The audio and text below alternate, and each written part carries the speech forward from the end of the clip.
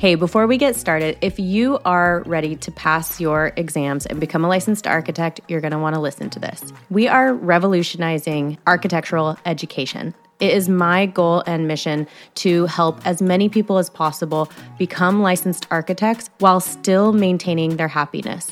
So introducing the Architecture of Play. This is our secret podcast series that will transform the way you study and prep for your ARE. Imagine having a happy work-life balance while also pursuing your dream of becoming a licensed architect. I promise you, it is possible. Our 7-episode private podcast gives you exclusive access to the secrets that can make this dream a reality. Remember, the more fun you have, the more likely you are to pass your exams and become a licensed architect.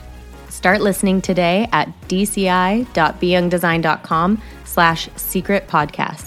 Don't miss out. This is going to transform your exam prep and help you enjoy the process of becoming a licensed architect. All right, enjoy the episode.